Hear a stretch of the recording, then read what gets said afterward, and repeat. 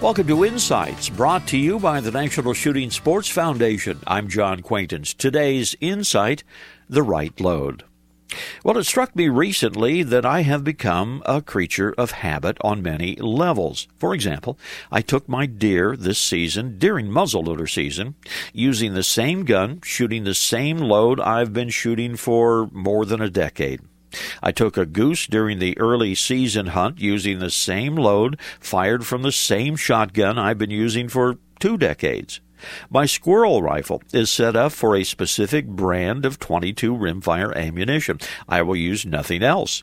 My modern deer rifle, well, it's fed only hand loads that I make myself. The load never varies. I am, as I said, a creature of habit. How about you?